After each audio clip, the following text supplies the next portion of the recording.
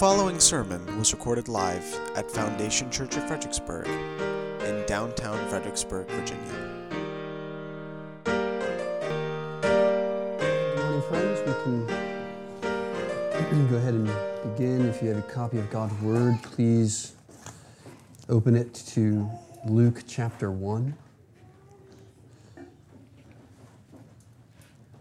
During this Advent season, we are studying from the Gospel of Luke the songs of Advent from the saints here recorded, and the number of these songs are actually unique to the Gospel of Luke. Of course, we see much of the same Advent story and Christmas story recorded throughout all of the Gospels, but here in Luke we have a unique perspective as he records the praise and the hymns and the songs of some of the characters that are caught up in the story. Last week we studied the song of Zechariah as he was filled with joy at the birth of his son and what he understood that his son would do and be in the unfolding of God's redemptive plan. We work back just a little bit from that song to the Song of Mary. And traditionally, this song is called the Magnificat, and that's just the Latin phrase for the opening word or line of her song, which says, "My soul magnifies the Lord." So we'll study this song this morning, but before we do, please join with me in prayer, and then we'll study together. Father, we do pray for those who are not here, that they'd be encouraged by your Spirit, that those who are able to listen along with us presently or in the future would be edified and encouraged by your word. Know that it works wonderfully, it does not return void, and it accomplishes the purposes it was sent to do. But we do pray that as those who are taking care of loved ones or are sick themselves would indeed feel comforted by the God of comfort and would find in their own souls a revival and a restoration, even if their bodies are ill.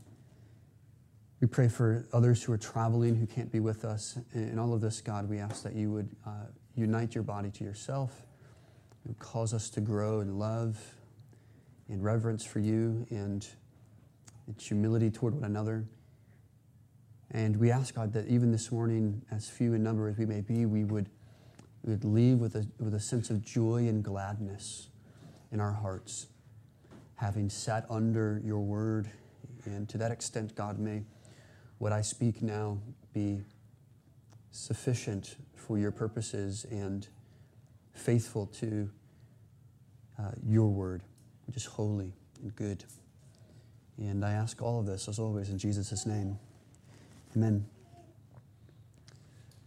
I must say, I'm not a fan of musicals, typically. Most of the movies that my family enjoys, however, are musical. Brittany has a love of Broadway and singing, and so she often goes around the house singing tunes from such greats as Phantom of the Opera or some famous Christmas carols from her favorite movie. And my kids, too, have joined in on this, and they sing songs from their favorite movie all the time. And just this past week, we watched a Disney movie, which of course, breaks into spontaneous song at any given moment. And that's kind of the trope in Disney songs, isn't it? That one moment you're watching a scene unfold like any other, and then the next, it's a whole number, choreographed, singing and dancing, and everyone goes about their business or joins in the song as this is completely normal. And the idea I think it's meant to capture, of course, much to my own chagrin, is that people feel things, and they feel things at times rather strongly. And song, by God's grace, is given to us in many ways to express and to process and to demonstrate those emotions. They can be helpful. They can also give light to wrong emotions. But however we address these emotions, song seems to be one of the most powerful ways that humans do this. And not just musically, but of course, lyrically and poetically.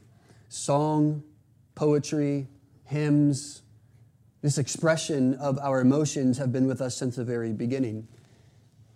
However, in our series this Advent season, we are looking much more at just an expression of emotion. What we'll read and what we saw last week in Zechariah's song of praise and here in Mary's song of praise is more than a spontaneous impulse to dance. It's more than a desire simply to express emotion. Songs in the Bible also instruct us. They form a theology, an understanding of God that flows from our hearts. So on a truer note, these songs are songs of doxology, not mere expressions of emotion, although they are at its core emotional. And this doxology, this praise, flows from the theology of the context in which we read.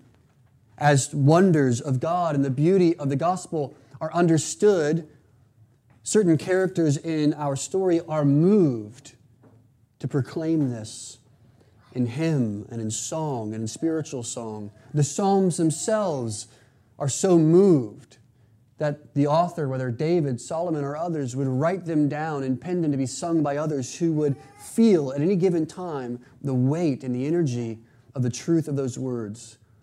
Often they do give expression to our feelings of maybe despondency, isolation, desperation, but even triumph and joy and comfort. The Apostle Paul himself will break into spontaneous song or doxology as he's writing a letter to a church. He would at one moment be speaking of the glorious gospel of God's grace that was predestined for all time, and then the next moment be singing, all praise be to God. For him and through him and to him belong all things forever and ever. Amen. These doxologies are sprinkled all throughout the Bible as a sort of overflow of what we understand about God leads us to praise God. Doxology follows theology. Praise flows from the pursuit of God, both in the sense as God pursues us and in our own pursuit of God. Our being known by God and our knowing God both result in the doxological praise of His people to God. That's simply what we'll read today. So the song itself is contained in chapter 1 of the Gospel of Luke in verse 46 through 56, but for context we're going to read a little wider. So please look in verse 26 of chapter 1, the beginning of Mary's story here in the Gospel of Luke. And we'll read on through the end of verse 56. It says, in the 6 months the angel Gabriel, that's the same angel spoken to Zechariah, the angel Gabriel was sent from God to a city of Galilee named Nazareth, to a virgin betrothed to a man whose name was Joseph, of the house of David. And the virgin's name was Mary. And he came to her and said, greetings, O favored one, the Lord is with you. But she was greatly troubled at the saying and tried to discern what sort of greeting this might be. And the angel said to her, do not be afraid, Mary, for you have found favor with God. And behold, you will conceive in your womb and bear a son, and you shall call his name Jesus. He will be great and will be called the Son of the Most High. And the Lord God will give to him the throne of his father David, and he will reign over the house of Jacob forever, and of his kingdom there will be no end. And Mary said to the angel, how will this be, since I am a virgin? And the angel answered her, the Holy Spirit will come upon you, and the power of the Most High will overshadow you. Therefore, the child to be born will be called Holy, the Son of God. And behold, your relative Elizabeth, in her old age, has also conceived a son, and this is the 6th month with her who was called barren. For nothing will be impossible with God. And Mary said, behold, I am a servant of the Lord. Let it be to me according to your word. And the angel departed from her. So in those days Mary arose and went with haste to the hill country, to a town in Judah. And she entered the house of Zechariah and greeted Elizabeth. And when Elizabeth heard the greeting of Mary, the baby leaped in her womb. And Elizabeth was filled with the Holy Spirit, and she exclaimed with a loud cry, "Blessed are you among women, and blessed is the fruit of your womb. And why is this granted to me, that the mother of my Lord shall come to me? For behold, when the sound of your greeting came to my ears, the baby in my womb leaped for joy. And blessed is she who believed that there would be a fulfillment of what was spoken to her from the Lord."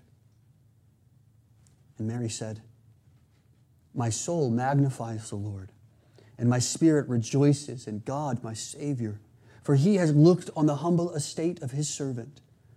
For behold, from now on generations will call me blessed. For he who is mighty has done great things for me, and holy is his name.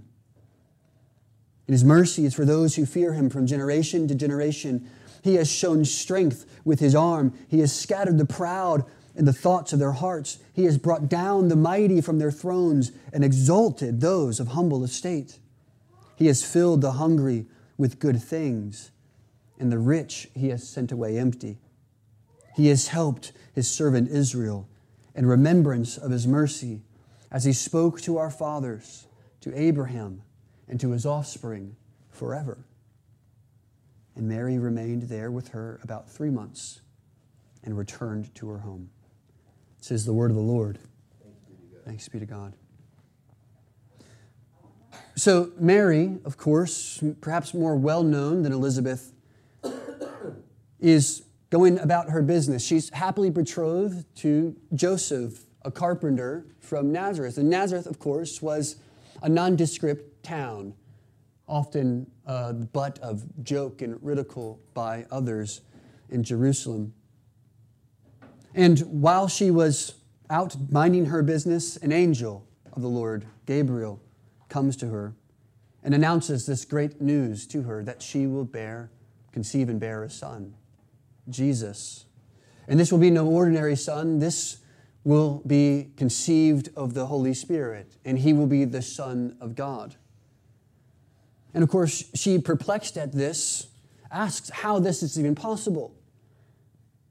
Elizabeth was unable to conceive a son because she was barren. But Mary would be unable to conceive a son because she was unmarried, both in the eyes of society an impossibility. And so she wonders, am I to be married more quickly to Joseph? Or is there another man to whom I am to be married that will bear me a child? And the angel says, no, the Holy Spirit will come upon you. You will conceive and bear a son, Jesus, who will be the Son of God. Mary treasures this in her heart. She believes what the word of the Lord has said. And we see in verse 25 that she says willingly, readily, then what the Lord has done for me in the days when he looked on me, may it be so. She says, whatever your will may be, God, may it be. And so she immediately goes to Elizabeth, for the angel told her as well that such a miraculous event has taken place in Elizabeth's life, and she goes to celebrate what the Lord seems to be doing, the dawning of a new era. And she celebrates with Elizabeth, and Elizabeth hears Mary's greeting. The baby in her womb leaps for joy. She's filled with the Spirit, and she blesses Mary. Much what we see in Matthew chapter 5 through 7, the beginning of the Sermon on the Mount with the Beatitudes, Elizabeth also beatifies Mary. Blessed is the favored one of the Lord. Blessed for the one who has come bears the Lord. This is something beautiful. And Mary, hearing the blessing, remembering the words of the Lord, breaks into song herself. And the song we have in verses 47 through 55 is this beautiful exploration of what God is doing in the midst of Mary's life, in the midst of his people, the unfolding of a new era in the world. Mary's song is both a personal expression of joy and elation for the triumphantly good news of God's blessing to her and to all people. She is blessed and she is favored by God. And so there is a personal expression of this joy for what God seems to be doing, this good news of God's blessing, not only to her, but for all people. But it is also a personal reflection on the goodness and the grace of God, a poetic sketch of His character and His attributes. So in the song here, she focuses not only what God has done and is doing for her, but extols God for who He is, speaks of His character and His attributes as merciful and faithful. Mary's song celebrates the dawning of the fulfillment of God's promises and the dramatic reversal of sin and sorrow that His kingdom will bring. It is the very beginning of all that God had said He would do, now is breaking forth into the world, not merely through word, but now in person.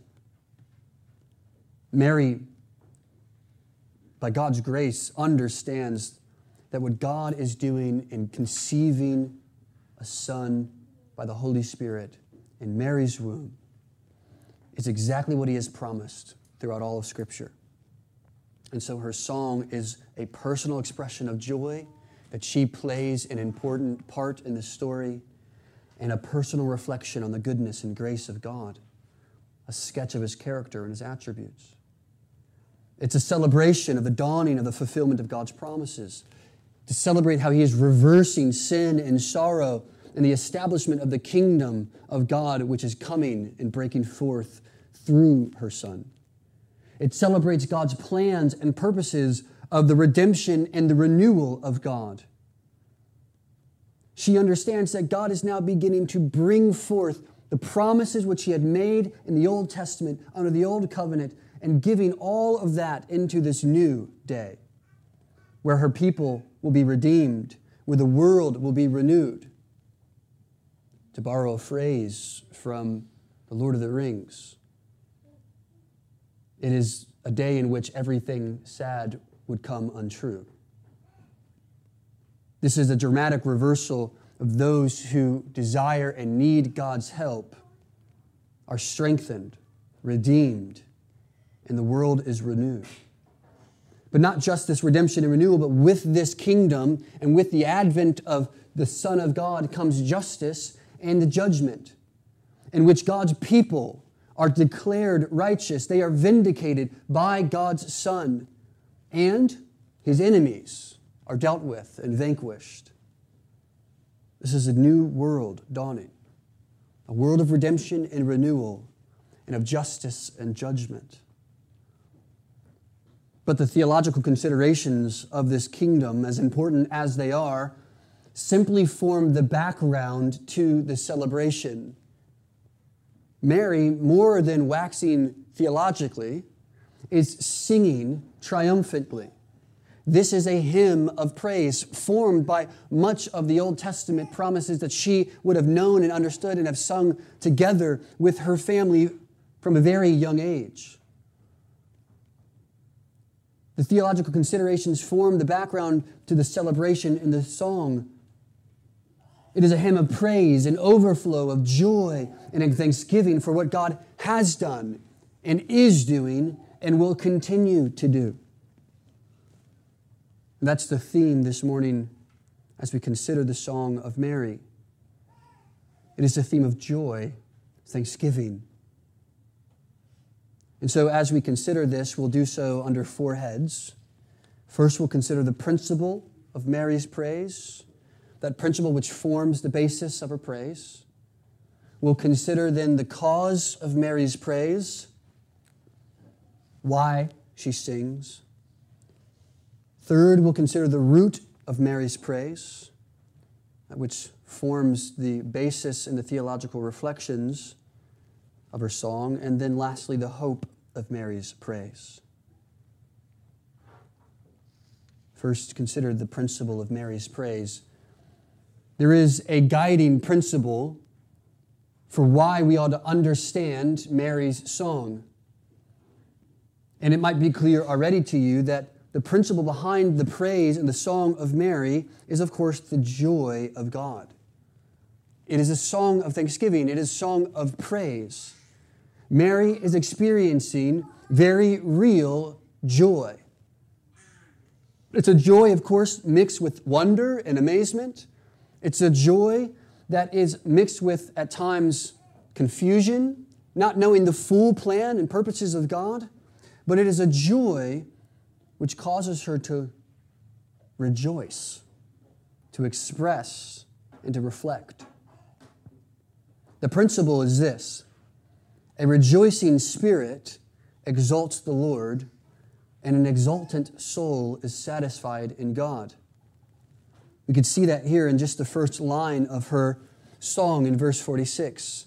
She says, "My soul magnifies the Lord, and my spirit rejoices in God my Savior." Her soul magnifies the Lord, exalts the Lord, lifts up the Lord on high, and my spirit rejoices, is satisfied in, and takes delight in God, who is my Savior. The principle of joy is that a rejoicing spirit exalts the Lord, and an exultant soul is satisfied in God. Mary praises God because she experiences joy. And she experiences joy because she has found contentment and satisfaction in God. My soul magnifies the Lord, and my spirit rejoices in Him, God my Savior. Two things we learn about this is that the true object of our praise, as it is for Mary, is God alone. My soul magnifies the Lord. All of the expressions and the feelings of great joy and exuberance that we ought to feel find the true expression in praise to God.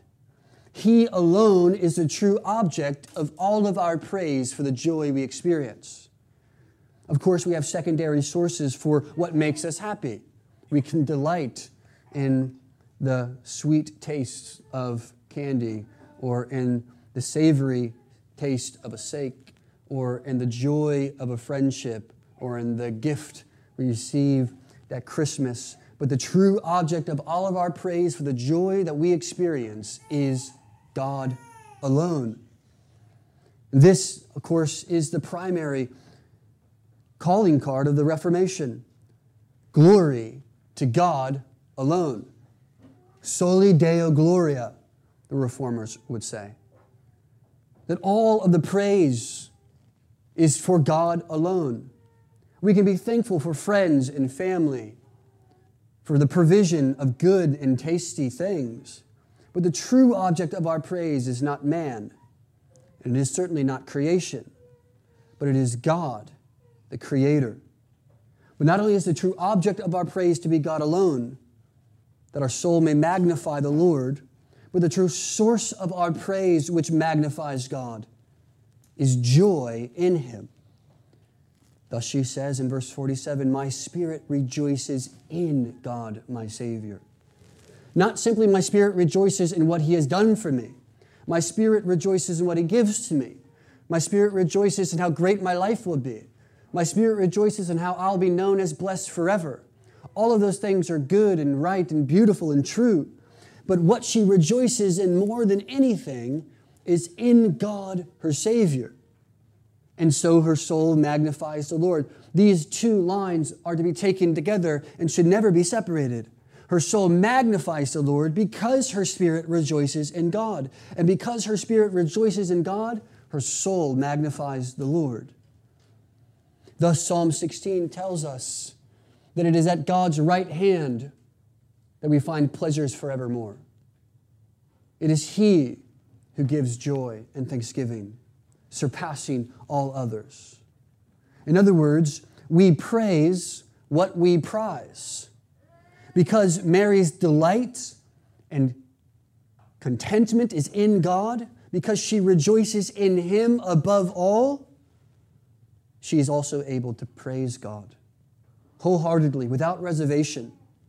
She accepts at His word what He has said through the angel Gabriel, and she rejoices in what God is clearly doing in her midst.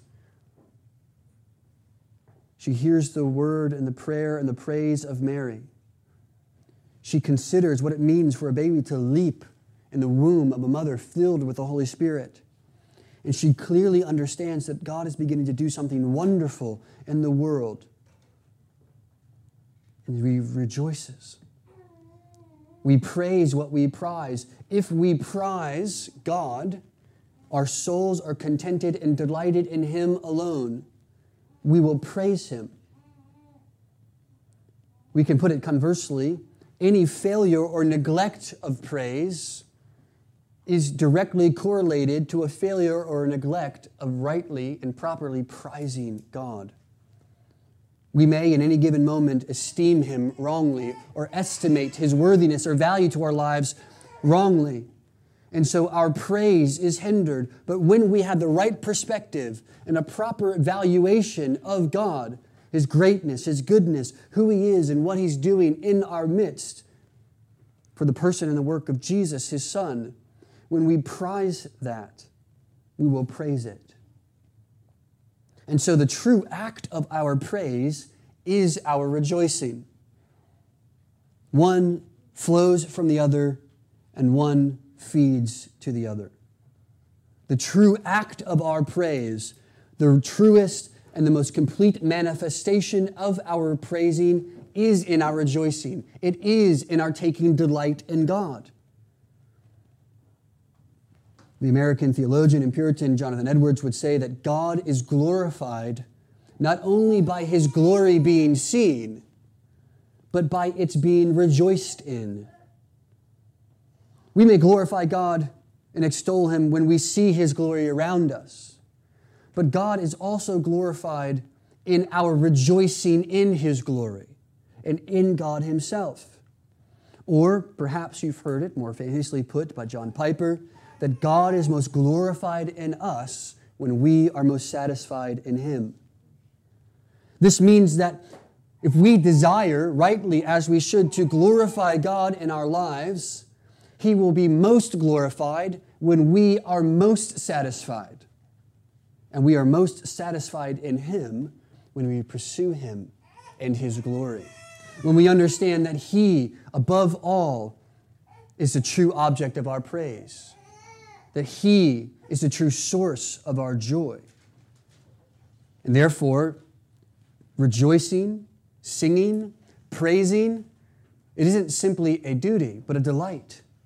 It is a delight which we are commanded to do, but is one that we willingly and joyfully enter into because we praise what we prize. One way we can phrase it is this: a joyful heart produces a joyful tongue. Mary sings here because her heart is overflowed with joy. She is amazed at God's wonderful gift of blessing and favor, not simply on her, but what He's about to pour out into the whole world.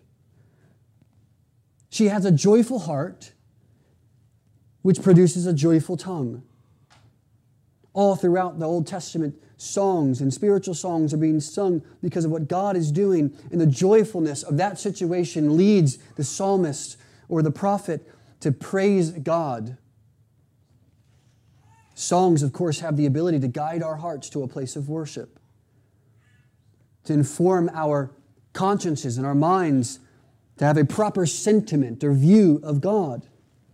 But the best songs, the best praises are sung and offered from an overflowing well of gratitude and grace. There is, of course, a difference between listening to a song that you need to hear and singing a song you love to hear. Both are good.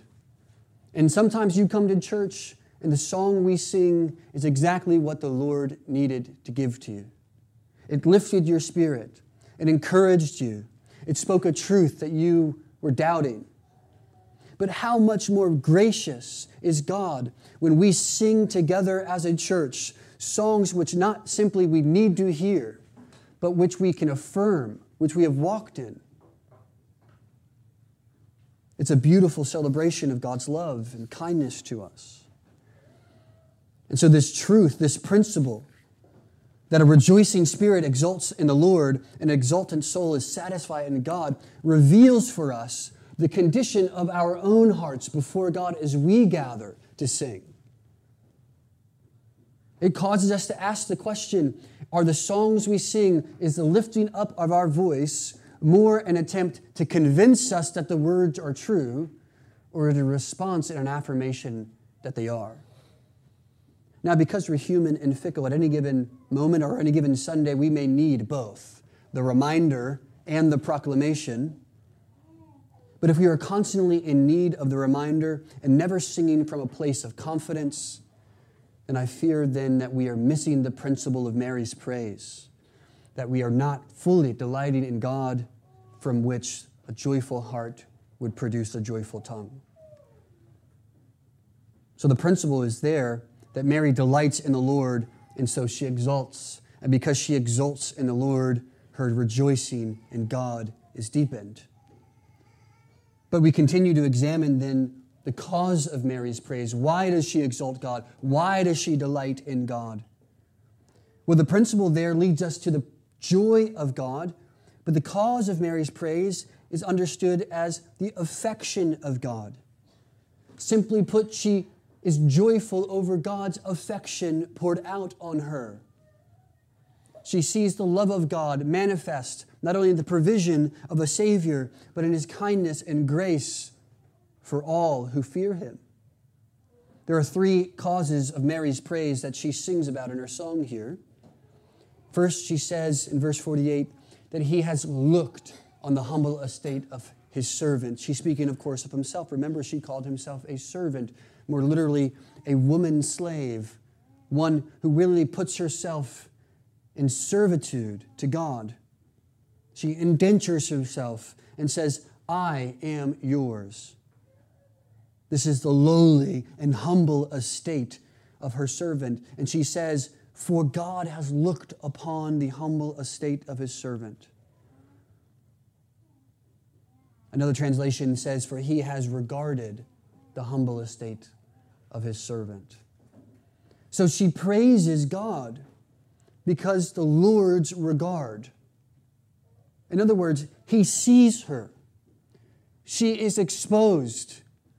And instead of feeling shameful and unworthy before God because she is simply a servant, the bottom of the rung on the ladder to worship and serve God, she sees and knows that God sees and knows her. That in some way, some form or fashion, God has stooped and bowed Himself so low that He sees and knows Mary, the servant of the Lord, a woman without much societal value other than producing children, one whose job is destined to simply be a mother, to take care of household chores. But God comes to Mary, and she says that He has seen me. This seeing is more than a general observation. The seeing comes with it an acknowledgement of worthiness, an acknowledgement of His care and affection for her. It is a knowledge, and it is a familiarity. He takes up her cause, and He draws near to her. God on high stoops and bows to the lowest of the low. And so she praises Him for His regard. He sees, but He also is praised by Mary for the blessing He bestows upon her. He says, for behold, in verse 48, from now on, all generations will call me blessed. This is what Elizabeth also has said as she extols Mary when she comes.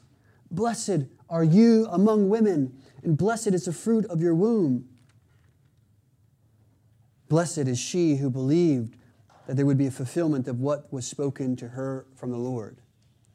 So Mary is led to give praise to God. She breaks out into song, not only because she sees that the Lord sees her, but because not only does he see her, but He bestows upon her blessing. Blessing in the Bible is not simply riches or material possession. It is comfort. It is happiness. It is peace. What the Lord bestows upon Mary is honor. It is the gift of God's nearness. And so the Lord, through Gabriel, says, the Lord is with you. So Mary breaks out in song because of the Lord's regard and because of the Lord's blessing. But also we see in verse 49, because of the Lord's favor. For he who is mighty has done great things for me, and holy is his name.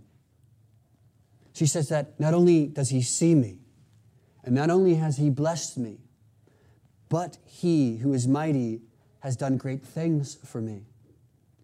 She is highly favored by God. That's the word the angel uses, favored one. This, of course, dovetails nicely with the blessing and the honor of God. But favor here means that she has been chosen and has been given something unique. She has been plucked out from others and lifted or exalted. So here, not only does God see and does God bestow blessing, but he also now exalts Mary. She will now be what is often referred as the Theotokos, the mother of God. What a unique blessing in favor upon God. And because of all this, as she stores it up in her heart, ponders it, and she sees what God is doing in her midst, she breaks into song. It deepens the well of joy and grace from which she can draw in truth and in trust and in faith.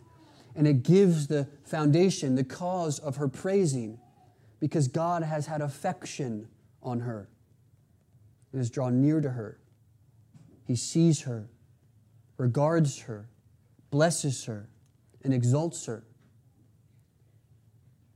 But consider now the root of Mary's praise.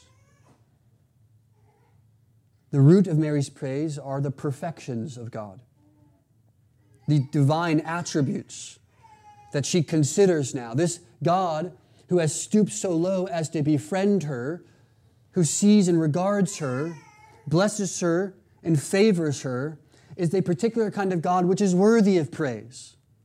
And so she begins to extol God in his perfections in verses 50 through the end of the song. There are 4 attributes or perfections of God that she draws out. The first, of course, is his power. It says in verse 49, for he who is mighty has done great things for me. And in verse 51, he has shown strength with his arm and scattered the proud in the thoughts of their hearts.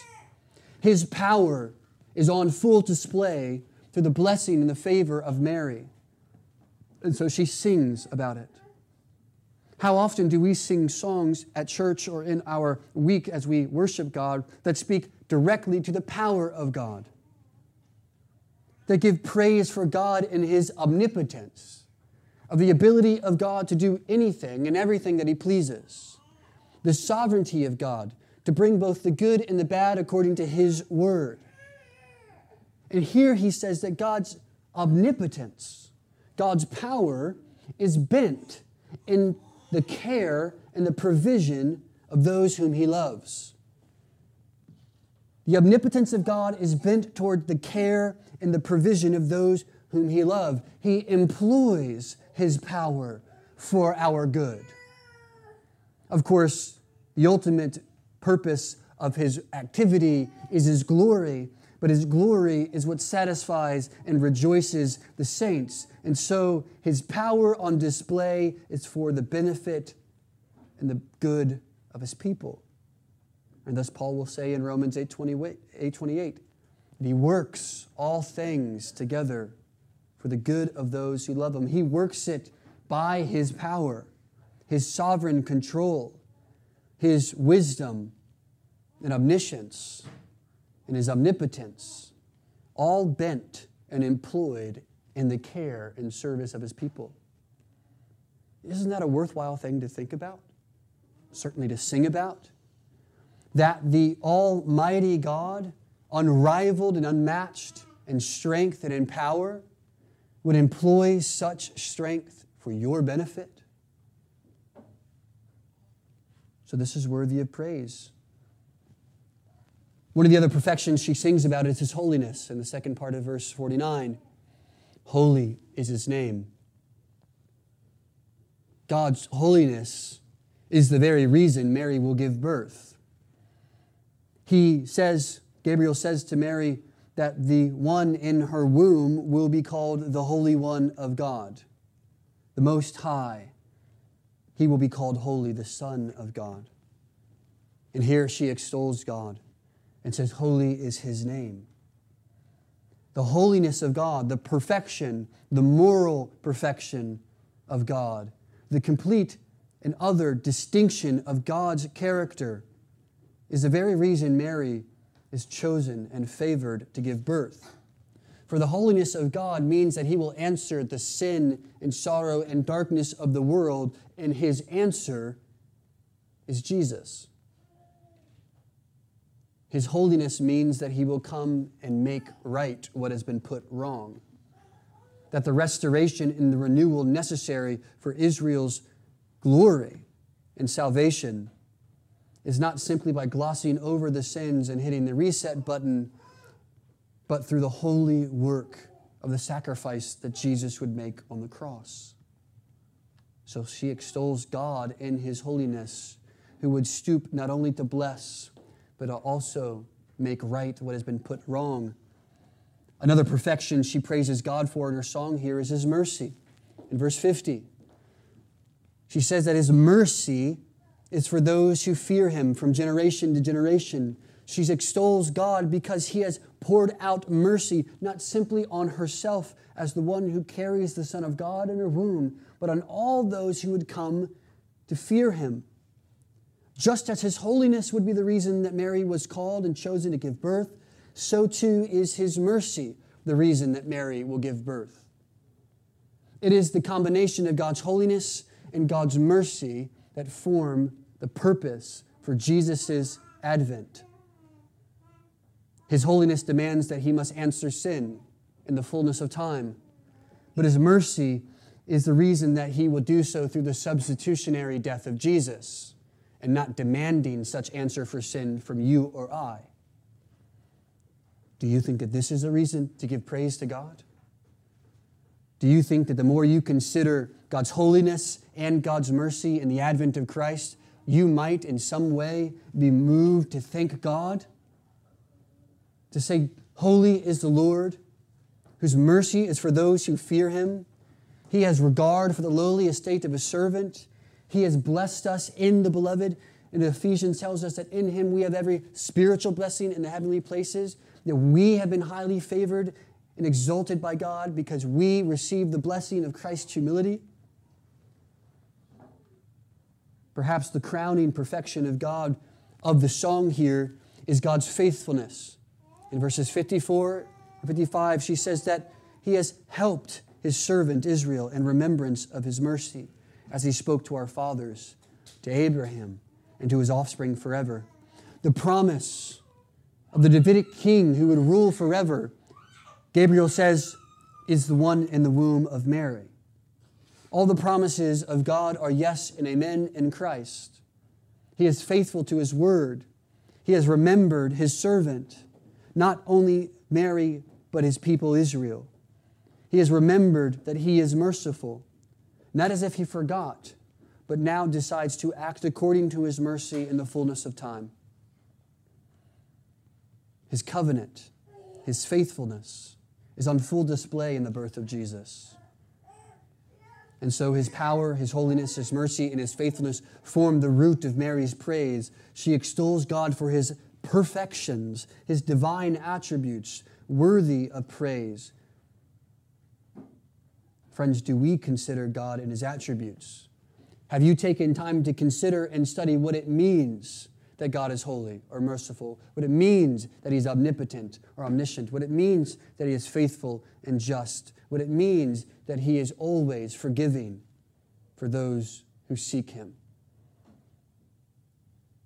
This is but a brief sketch of the attributes of God, and yet there are many more tomes and tomes that we could read and barely scratch the surface of fully understanding the perfections of God. And yet so often we have a very anemic view of what it means that God is any one of these things. As we consider Advent this year, may the source of our joy in the coming of Jesus be rooted deeply in the kind of character that God has displayed in Christ. But lastly, we consider the hope of Mary's praise. The hope of Mary's praise, of course, is not in anything that she can do or accomplish. It's not in John the Baptist, the son of Elizabeth. It's not in what any other man would do, but it is in, of course, the one whom she carries in her womb. It is the Son of God. If the principle of her praise is the joy of God, and the cause of her praise is the affection of God, and the root of her praise is the perfections of God, then the hope of her praise is the Son of God. For all of this, the joy and the affections and God's attributes in His perfections are all come to full display in Christ, her Son. One commentator put it this way: in the fact that He is engaged, God is engaged in fulfilling His promises concerning the Messiah, King and Redeemer, she sees all these divine perfections revealed. For it is only through the incarnation of Jesus that we learn with full certainty to know God in His omnipotence, His power, to know God in His holiness, in His mercy, as in His faithfulness. God does not simply display Himself as such to do so, but has put Jesus in the womb of Mary so that as we consider these perfections, we see them in the Son of God. He alone accomplishes what God has set out to do. He alone extols God by absorbing the wrath of God's holiness and righteousness against sin. But He alone becomes the answer of God's mercy to a dying world. And He is faithful to God as God is faithful to His covenant. All of these are revealed perfectly and completely in Jesus. And so the author of Hebrew tells us that at any time before Christ, we knew and understood God through the prophets, through the words the prophets wrote and said. But now we know and understand God through Christ, the perfect and complete revelation of God the Father. He is the exact imprint of the nature of God. He is the radiance of His glory. It is by His word the universe is upheld, the word of His power, and the world was created for Him. He was the one who was righteous unto death. He was the one who had mercy on His people, that He would become a sacrifice for them. He was the one who was faithful and obedient to the point of death, and even death on a cross. Mary's song here reveals to us much more than just what Christmas is here to celebrate. It reveals for us all the purposes and plans of God are made true and are fulfilled in Christ. Mary sings because she recognizes and acknowledges this, and she understands that the birth of her Son is the very beginning, the advent, the appearing, the unfolding, and the breaking in of God to human history to begin to make all things right again. The lowly will be exalted, and the haughty will be humbled. This is what the new world would be about. So what does Mary's song put into perspective for us today? Well, it helps us understand the nature of suffering. That God is perfect in His timing, and that He will do all according to His word. His purposes will never fail. That we can believe and trust in God despite the circumstances we find ourselves in. We have a lowly estate as sinners, and we may be the very refuse of the world as the apostles were in their time. We may be slandered, mocked, persecuted, but God has a purpose and a plan for His people. He will vindicate the righteous. He will exalt the humble. He has scattered the proud in the thoughts of their hearts. He will bring down the mighty from their thrones, and He will exalt those of humble estate. He will fill the hungry with good things, but the rich He will send away empty. In our suffering, we can trust God. But we can also consider Mary's song as we wait for the second advent of Christ. You and I have the benefit of celebrating what has come, Jesus Christ in the flesh, the Son of God. But we also wait longingly and expectingly, just as the first generation of Christians experienced in their life, the second advent of Christ, who has promised that He will come again. But is the word from our New Testament reading this morning, that though it feels like God is slow in coming, He is not. For a day is like 1,000 years, and 1,000 years is like a day to the Lord. We wait patiently. And in our waiting, we experience the peace of God. We have trust in God.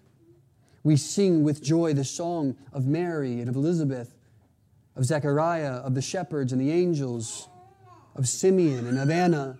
And we sing with doxology in our hearts because of the theology in our mind, God will come again. And we may not be alive the day that it happens, but we can trust that it will. We may see that day. But if the Lord tarries, we wait and persevere with endurance, joyfully waiting, because our delight is in God, and our soul magnifies Him, in whom we rejoice. Let's pray. Father, thank You for Your word, which only we began to scratch the surface of. I pray, God, that the joy of our hearts was stirred in some small way this morning, and that it would continue to stir and lead us to sing genuine songs of hope and joy, that Christ is the theme of our song, and that every act of joy and blessing we receive in this life would lead us to worship You, the true object of our praise. We thank You, God, for the wondrous mystery of Christ, this incarnation, this robing of flesh, the incarnate Word, the dawning of the King of heaven, divinity taking on humanity, the light coming into our darkness, Him who condescended to take on flesh and ransom us. We behold that beautiful truth, and we sing with Mary, both firmly on the ground and the rock of Your truth and Your character, but with songs of hopefulness and joy for what You have done, are doing, and will continue to do for us in Christ. May we be encouraged by that truth in Your Spirit this morning, in Jesus' name. Amen. All sermons are released under a Creative Commons, non-commercial, no derivative 3.0 license. If you would like to learn more or listen to past sermons, please visit us at foundationfxbg.com.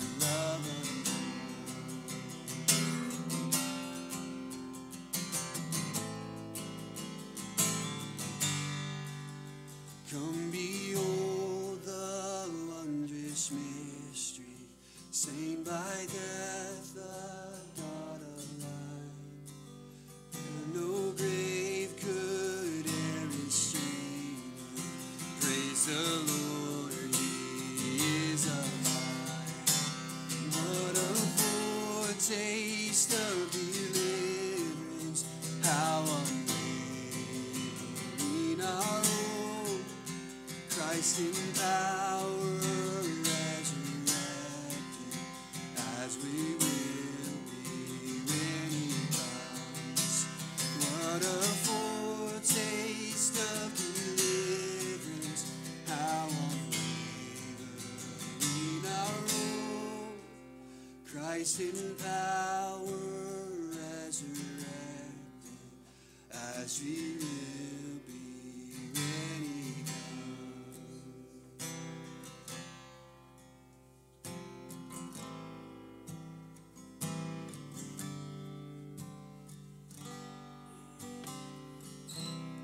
be seated.